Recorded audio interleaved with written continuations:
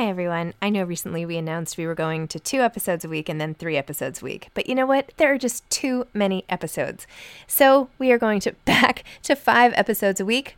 Still a reduction from 7, but there were just too many interviews scheduled, and I didn't want to make all the authors wait for too long. So I hope you can keep up with me. Listen to 1 a week as you're on your way to work or on your way home or putting your kids to bed or whatever it is you're doing. Moms Don't Have Time to Read Books, now 5 times a week. Ryan Reynolds here from Mint Mobile. With the price of just about everything going up during inflation, we thought we'd bring our prices down. So to help us, we brought in a reverse auctioneer, which is apparently a thing. Mint Mobile Unlimited Premium Wireless. How to get 30, 30, bit to get 30, bit to get 20, 20, 20, bit to get 20, 20, bit to get 15, 15, 15, 15, just $15 a month? Sold! Give it a try at mintmobile.com/switch. $45 up front for 3 months plus taxes and fees. Promo rate for new customers for limited time. Unlimited more than 40 gigabytes per month. Slows full terms at mintmobile.com. Since 2013, Bombas has donated over 100 million socks, underwear, and T-shirts to those facing homelessness. If we counted those on air, this ad would last over 1,157 days. But if we counted the time it takes to make a donation possible, it would take just a few clicks. Because every time you make a purchase, Bombas donates an item to someone who needs it. Go to bombas.com/ACAST and use code ACAST for 20% off your first purchase. That's bombas.com/ACAST, code ACAST. There's never been a faster or easier way to start your weight loss journey than with PlushCare. PlushCare accepts most insurance plans and gives you online access to board-certified physicians who can prescribe FDA-approved weight loss medications like Wegovy and Zepbound for those who qualify. Take charge of your health and speak with a board-certified physician about a weight loss plan that's right for you. Get started today at plushcare.com/weight loss. That's plushcare.com/weight loss. plushcare.com/weight loss. Hi, this is Zibby Owens, and you're listening to the award-winning podcast, Moms Don't Have Time to Read Books. I'm also the host of Moms Don't Have Time to Lose Weight, and I'm the editor of the anthology, which you should run out and buy, called Moms Don't Have Time to, a quarantine anthology. All proceeds of that book go to COVID-19 vaccine research. And I'm the editor-in-chief of Moms Don't Have Time to Write, a new publication on Medium, and we're accepting submissions, so please send your personal essays there. And if all that isn't enough, you can follow me on Instagram at Zibby Owens, and my website is zibbyowens.com. Okay, now back to this amazing podcast. Alex George is the author of The Paris Hours, which is now out in paperback. A native of England, Alex read law at Oxford University and worked for 8 years as a corporate lawyer in Paris and London. He has now lived in the Midwest of the United States for the last 16 years. We talked about why. He is the founder and director of the Unbound Book Festival and is the owner of Skylark Bookshop, an independent bookstore in downtown Columbia, Missouri. And by the way, he is on the Indie Bookseller Advisory Board for Zibby Books. Alex is the author of The Paris Hours, A Good American, and Setting Free the Kites. Welcome, Alex. Thanks so much for coming on Moms Don't Have Time to Read Books to discuss The Paris Hours, now in paperback. Hi, Zibby. Thank you for having me. It's great to be here. You are a beautiful, beautiful writer. I mean, the way you describe things, the scenes, the interspersing of French and English and different characters' perspectives all sprinkled throughout and all the little details. It's really, really beautiful writing. So I'm sure you know this, but anyway, just wanted to throw it out there. Oh, well, thank you. I tell you, no one can ever hear that quite enough. So it's always lovely to hear. So thank you. Thank you very much. You're welcome. Would you mind telling listeners what The Paris Hours is about and also what inspired you to write it? Sure. So the Paris Hours is set over the course of a single day in Paris in 1927. And there are 4 stories that are sort of told in alternating chapters, and they cross-pollinate each other and they sort of mix, but each story has its own principal character. There is Guillaume, who is a lovesick painter. There is Soren, who is an Armenian puppeteer who performs puppet shows for the children of Paris in his own language. There's Jean-Paul, who is a writer who tells other people's stories because his own is too sad to tell, and he spends his time wandering through the streets of Paris looking for his lost daughter. And finally, there's Camille, the maid of Marcel Proust. And the story really began with her. I was reading the memoir of Celeste Albaret, who is Proust's real life maid.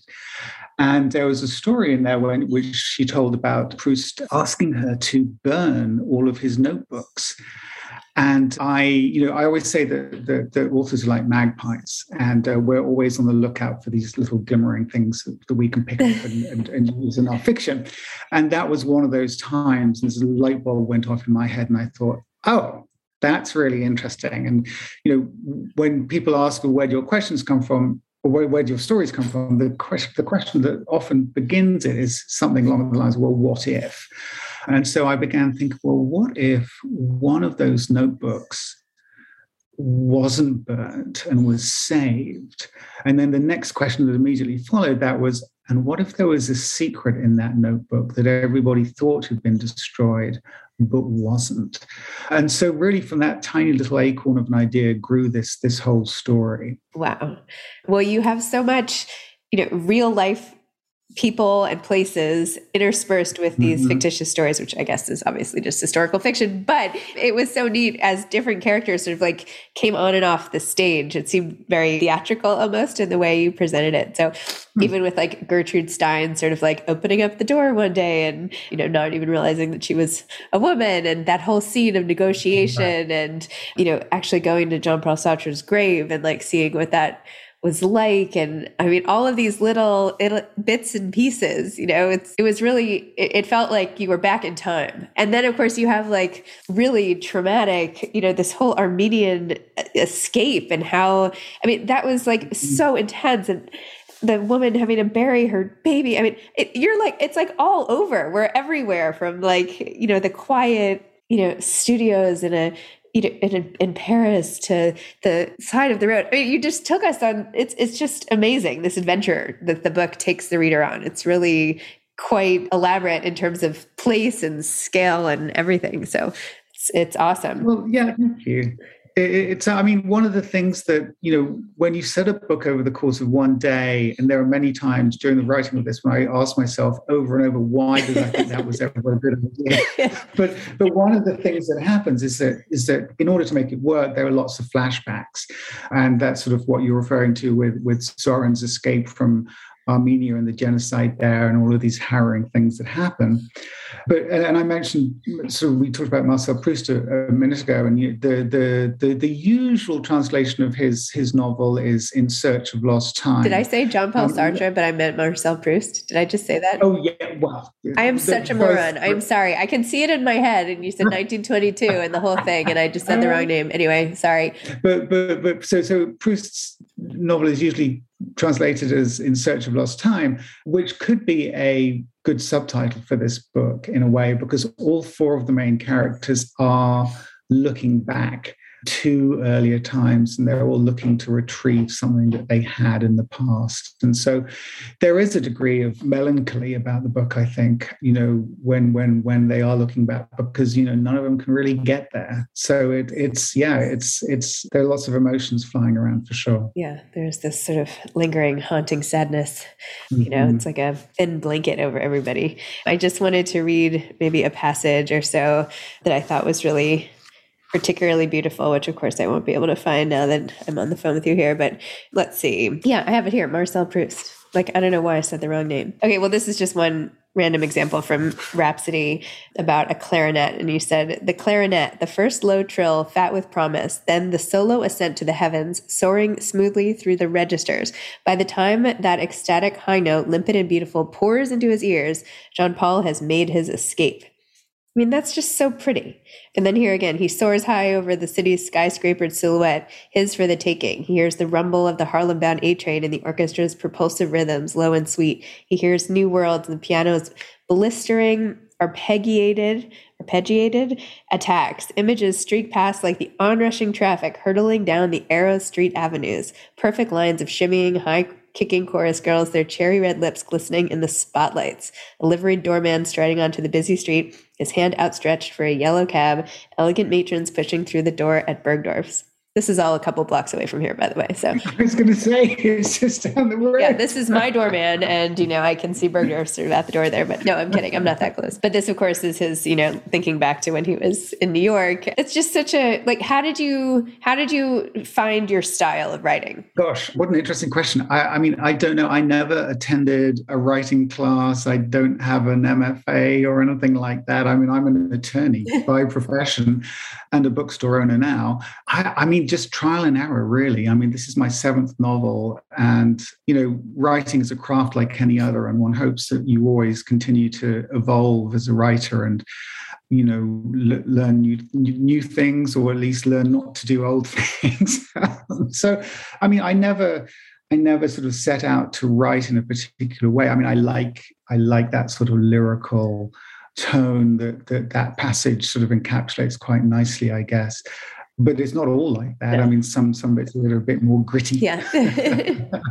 But that particular piece, I mean, it's the title of the chapter is Rhapsody, and of course it's about Jean-Paul listening to Gershwin's Rhapsody in Blue. And I'm English, and I didn't go to New York until I was in my 20s. And really, it's what Jean-Paul is feeling there is kind of what I used to feel when I listened to that music as a teenager and before I went to New York. It did encapsulate so much about what I imagined America and New York was like. And so, I know you speak to hundreds and hundreds of writers all the time, but I'm sure that most of them will tell you, fiction, you may be making stuff up, but it's always at its best when there's a kernel of truth in there somewhere. And so I was just writing from my experience of that sort of yearning that I had about going to America, and just like over in London or in Wiltshire, actually in the West Country where I grew up, nothing could seem further away than New York, and so I remember the first time I went just being stunned and so excited by the steam coming out of the middle of the road, because it's like, that was what it was like in the movie. And so when you have the confluence of reality and expectation, it's always fun. So anyway, I'm sorry, that's a complete digression. No, and that's so funny, because the other day I was literally walking across the street and this huge burst of hot, gross steam went right through me. And I was like, oh, this is so gross. And you're like, that's amazing. Yes. I think that's an interesting, different perspective, isn't it? So how did you go from being a lawyer to a novelist, or when did you always love to write? How did this all come about? I didn't always love to write. I mean, I wish I could tell you that I used to walk around as a 6-year-old with a notebook and sort of jotting down thoughts on the human condition, but that was not how it happened. Probably just as well, because I would have got thumped a lot. When I was in my early 20s and I was working as a lawyer in London and in Paris, in fact, I worked there for a while, which is sort of how I know the city so well. I just read a lot. I was always a keen reader. And I went through a period of time when I just read a lot of really terrible books. And I started saying to people, well, I could do better than this. And finally, somebody gently suggested that I should put my money where my mouth was and try. And so, not knowing any better, I thought, well, all right, then I will. And so I started, and I just began writing, and not really expecting anything would come of it. And I had an idea for sort of the first 3 chapters of a book, and I wrote those, and then I just kept going. And a year or so later, I had a novel. And I worked at the time for a firm who coincidentally represented a couple of literary agents. And I actually went to a party at the Frankfurt Book Fair and worked out which one of the guests was one of the agents, waited until quite late in the evening where she had had a couple of drinks, and then went up to her and said, "Oh, Maggie, I know I'm a lawyer, but I've written this book." And of course, because it was at a party and because we were the hosts, she said, "Oh, well, do send it to me." And so I did. And she didn't read it, but she gave it to her assistant, and her assistant read it, and she liked it, and she took me on. And then we had an auction between HarperCollins and I forget who, and HarperCollins won, and I published 4 books in the UK, and I was sort of off to the races. And I wrote my first 2.5 books while I was still lawyering full time. Yeah, so it's been quite a journey. And then when I moved to the States in 2003, and I've published 3 books here. So it's almost like it's a second career, it feels like, which has been kind of fun. Yeah. So how did you end up then opening the bookstore? Like, how did you get where you are? Open the bookstore? Like, your life seems like that's not where I might have pegged you from, a couple 20 years ago or something. Yeah, no, me neither. I mean, if you told me as a 25-year-old that 25 years later I'd be living in Missouri, running a bookstore and a book festival, I mean, the first thing I would have said was, well, where's Missouri? and then I just would have assumed that you'd been hallucinating. So I got to Missouri because of a woman, somebody actually I met in Paris when I was working there. I will try and keep the story very, very quick, but she lived in New York. She was American, but she was from a little town in Missouri called California, Missouri. And we got married. We got married in New York, lived in London, and then we moved back to Missouri in 2003. So that's kind of how that happened. Wait, where did you get married in New York? On Downing Street in the Village. Yeah. There's a lovely converted coach house down there, which is very, very nice. So that was where we got married. And so I've been here for 18 years now. And we're actually not together anymore, but we have 2 kids. And so, I was not obviously going to go back to England. So I sort of hung around. And then the bookstore came around because back about 7 or 8 years ago, I began a book festival called the Unbound Book Festival, which was wonderfully well received by the community here. And it was clear to me doing that there was a real hunger for books and reading. I mean, this is Columbia is a university town. There are 3 universities here, lots of incredibly smart people, lots of good readers and writers. But there wasn't an independent bookstore selling new books. And so I thought, well, there's clearly a gap in the market. So let's try and fill it, which we did. And we've been open for 3 years now. And, it's been a funny 3 years, as you might imagine, with COVID. But we're still there and we're still going. And we're very grateful for it. So it's been a lot of fun. Hiring for your small business? If you're not looking for professionals on LinkedIn, you're looking in the wrong place. That's like looking for your car keys in a fish tank. LinkedIn helps you hire professionals you can't find anywhere else, even those who aren't actively searching for a new job but might be open to the perfect role. In a given month, over 70% of LinkedIn users don't even visit other leading job sites. So start looking in the right place. With LinkedIn, you can hire professionals like a professional. Post your free job on linkedin.com/people today. Planning for your next trip? Elevate your travel style with Quince. Quince has all the jet-setting essentials you'll want for your next getaway, like European linen, premium luggage options, buttery soft Italian leather bags, and so much more. And is all priced at 50 to 80% less than similar brands. Plus, Quince only works with factories that use safe and ethical manufacturing practices. Pack your bags with high-quality essentials you'll be wearing for vacations to come with Quince. Go to quince.com/pack for free shipping and 365-day returns. This episode is sponsored by BetterHelp. Sometimes we all have stuff we need to get off our chests. Even if we don't think it's interfering with our daily life, there are some things you just haven't processed, be it grief or trauma, eating disorders, anything. It might be time to work on those things, and I have a solution for you. Therapy. Online therapy by BetterHelp. It's designed to be convenient, flexible, and suited to your schedule. I took the brief questionnaire online where there were, 20 questions. It didn't take long at all, maybe 3 minutes. And then I got matched with a therapist who could help me work on whatever. I picked trauma because even though it happened in 2001, I am somehow still not over the loss of my friend on 9/11. And it is what it is. BetterHelp is going to help. And I am so excited, especially because with my special code, instead of $80 a month, it is 10% off, $72 a month, which is so much less than traditional therapy. And you'll get a perfect therapist for you. There are 35,000 therapists to choose from, so you'll find the right one. Get it off your chest with BetterHelp. Visit betterhelp.com/momsdon'thavetime today to get 10% off your first month. That's BetterHelp, HELP.com/momsdon'thavetime. Wow. But you're absolutely right, Zibby. It's not exactly what I would have imagined for myself if you'd asked me 25 years ago. Although, not a lot of people's lives are necessarily exactly what they would have picked 25 years ago. So true enough. So maybe this isn't the most crazy story, but it's a pretty cool literary journey. I'll say that. So are you still writing? Are you working on a new novel now? I am, yes. It's been slow going. The pandemic has I've spoken to lots of my friends who write, and a lot of people. So it's interesting because a lot of people assume that with the pandemic, everyone's been writing up a storm because they can't go out or they haven't been able to go out. So they just sit at their desk and they write. And I know some people that is true, but the majority of people that I've spoken to, the opposite has actually happened. And I think that the anxiety and the fear and the worry that they feel has just sort of crippled them creatively a little bit. And that's certainly been my problem. So, I mean, I am in the foothills of a new book, but I'm not going as quickly as I would like. It's partly because with the festival, which was online last year and is now going to be in person in 2022, and with the books, so there's a lot to do. But it's just hard to tell stories these days. It feels that they're sort of almost like more pressing things. So, and I was on a panel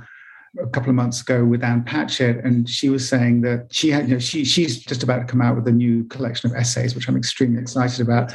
But that was what she did. She turned to nonfiction rather than fiction because, again, just telling stories just didn't seem possible at the time. So, yeah. So, I mean, I am, but it's very slow.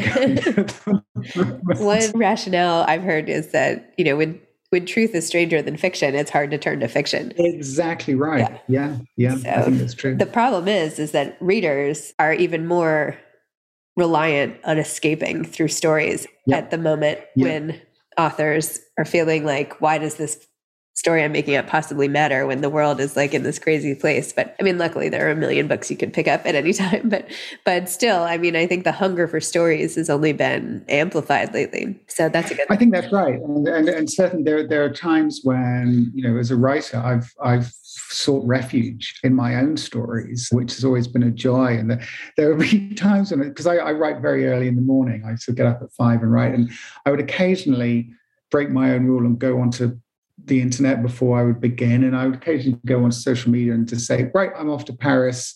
And then just that would all be all I would say. And then I'd start writing. And then 2 hours later, I'd sort of turn the internet back on and people would be going, oh, you lucky thing, when are you going? And I was like, no, not actually. I'm just in my head. So it does. I mean, it provides an escape for the writers as well as the readers. So you always write in the morning? Yes, and I try and carve out one day a week where I can write for longer periods of time, but that's not going so well right now. And tell me about the upcoming Unbound Festival.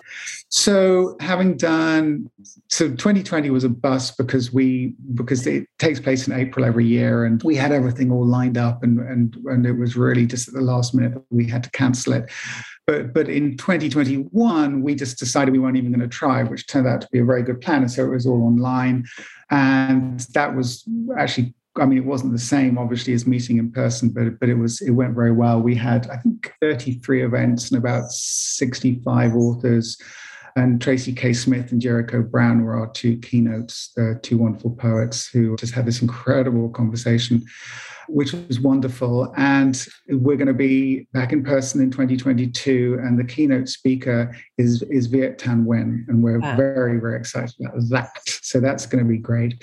But it's a festival that takes place in Columbia, Missouri. It's completely free to attend. We normally have 60 or 70 authors who come.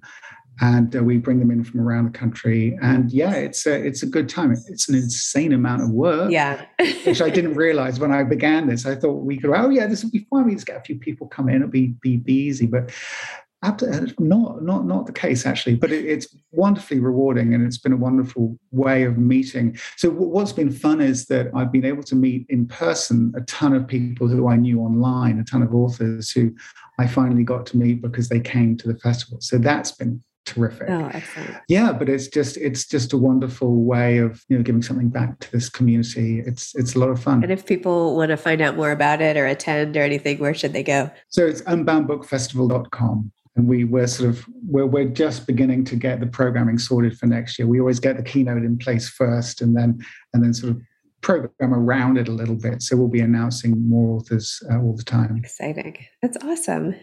So do you have any advice for aspiring authors? Well, I do. I mean, it has to, of course, come with the caveat that this is what has worked for me, and everybody is different. And so what, and I, in the shop, we actually have, I'm very proud of, we have a big section in the shop for, I think we call it books on writing. And it's everything from sort of very abstruse tones about writing dialogue to Anne Lamott and Elizabeth Gilbert, all of whom sort of, it's all good advice, but not all of it works for everybody. So you have to find your own way. So with that caveat out of the way, what I always tell people is find a routine, I guess most importantly, and try and write every day, even if it's just for 30 minutes, and find a place, find a time, and then when you've done that, defend it with your life and don't let anything get in the way. It's all about priorities, and you have to make writing a priority. And there's a great book actually called The War of Art by Stephen Presley. I think that's his name. And he basically says, he does his best to sort of unglamorize it. And he says, just treat it like a job, treat it like anything else. And you have to, you wouldn't not turn up for your job one day just because you couldn't be bothered. And so it's a very sort of down to earth, no nonsense kind of advice, which a lot of people maybe don't want. But they might need. Exactly. They might need it. So, that's always been my approach. And because I've always had so many jobs going on, doing so many things simultaneously, for me, it was very important to compartmentalize like that. And so, like I say, I get up at 5 o'clock every day and I write for 2 hours, and then I turn off the computer and then take my daughter to school and then get on with everything else that I do.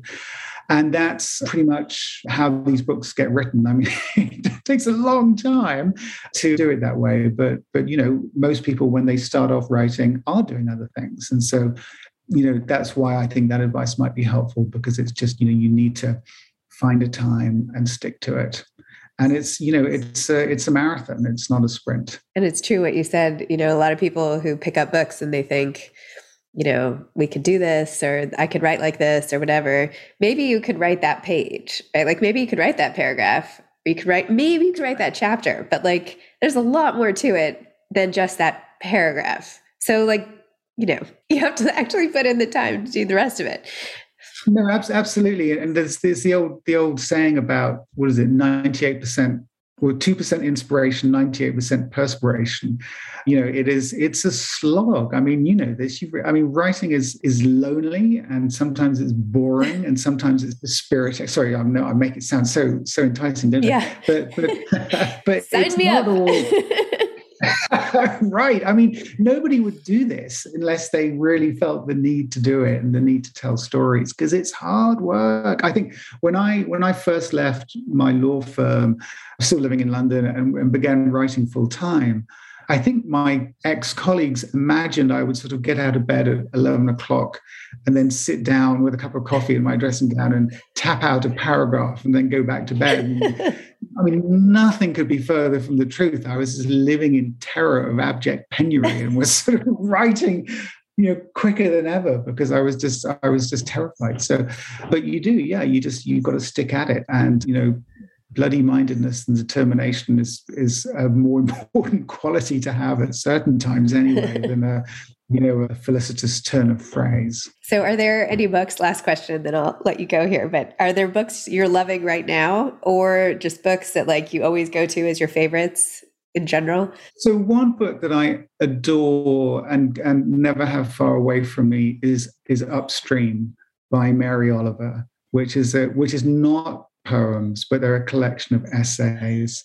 And there's a bit in the middle of the book which is sort of lit crit, which I am less interested in. But the first bit of the book and the last bit of the book are these beautiful, beautiful essays about creativity and about nature and about being in the moment. And every time, they're all heavily, heavily underlined. And there's so much wisdom and beauty in those pages. So that's one that I adore. And in kind of a similar vein, there's a wonderful book called The Book of Delights by Ross Gay, which we have sold a ton of in the shop, which is they're sort of micro essays that he wrote. And he set himself a challenge from one birthday to the next to write every day about something he found that day that delighted him. And it's such a simple idea, but, he's Ross Gay, so he obviously does it in a beautiful way. And he's a wonderful poet as well. And just all sorts of interesting thoughts coming at you from all sorts of weird angles. And it's a real joy. And you can dip in anywhere. And just the way that we sell the book is we just open it up to the back cover and there's a picture of him. And he's got this enormous smile on his face. And we just say, look, you can read this book and this is how you're going to feel. And so people go, okay, and they buy it. So it's a very warm-hearted, big-hearted book, very inspiring too. And so that's another one. And I mean, as you know, this fall is just a completely bonkers season for amazing books. I mean, Colson Whitehead's book is out today, I think, Harlem Shuffle, which is fantastic. Cloud Cuckoo Land by Anthony Dura is coming out shortly, and that's also amazing. And Lauren Groff's Matrix just came out. These are all unbelievable books. So there are we're having a lot of fun in the store, although it is Tuesday morning. So as I'm sorry about that, bad timing. No. I mean, it's fine, but it's going to be chaos in there right now because this September in particular, there are so many titles coming out every week on a Tuesday, and we put them all in the window, but we're going to need a bigger window. Oh my gosh. There are so many titles. Amazing. All right. Well, thank you so much, Alex. Congrats again on your own paperback for the Paris Hours. And I'm excited to keep talking to you about ways to make Zippy Books awesome and our collaboration there. So yeah, and really excited to be connected. Yeah. Thank you, Zippy. Great to see you. All right. Thanks. Take care. Bye. Bye-bye. Thanks for listening to this episode of Moms Don't Have Time to Read Books. Don't forget to follow me on Instagram at Zibby Owens and at Moms Don't Have Time to Read Books. Also sign up for my newsletter at zibbyowens.com and sign up for my virtual book club and meet lots of authors on Zoom every other week. Thanks so much to Steve and Ryan at Texture Sound for the sound editing. And thank you to Morning Moon Productions for providing this fantastic intro and outro music.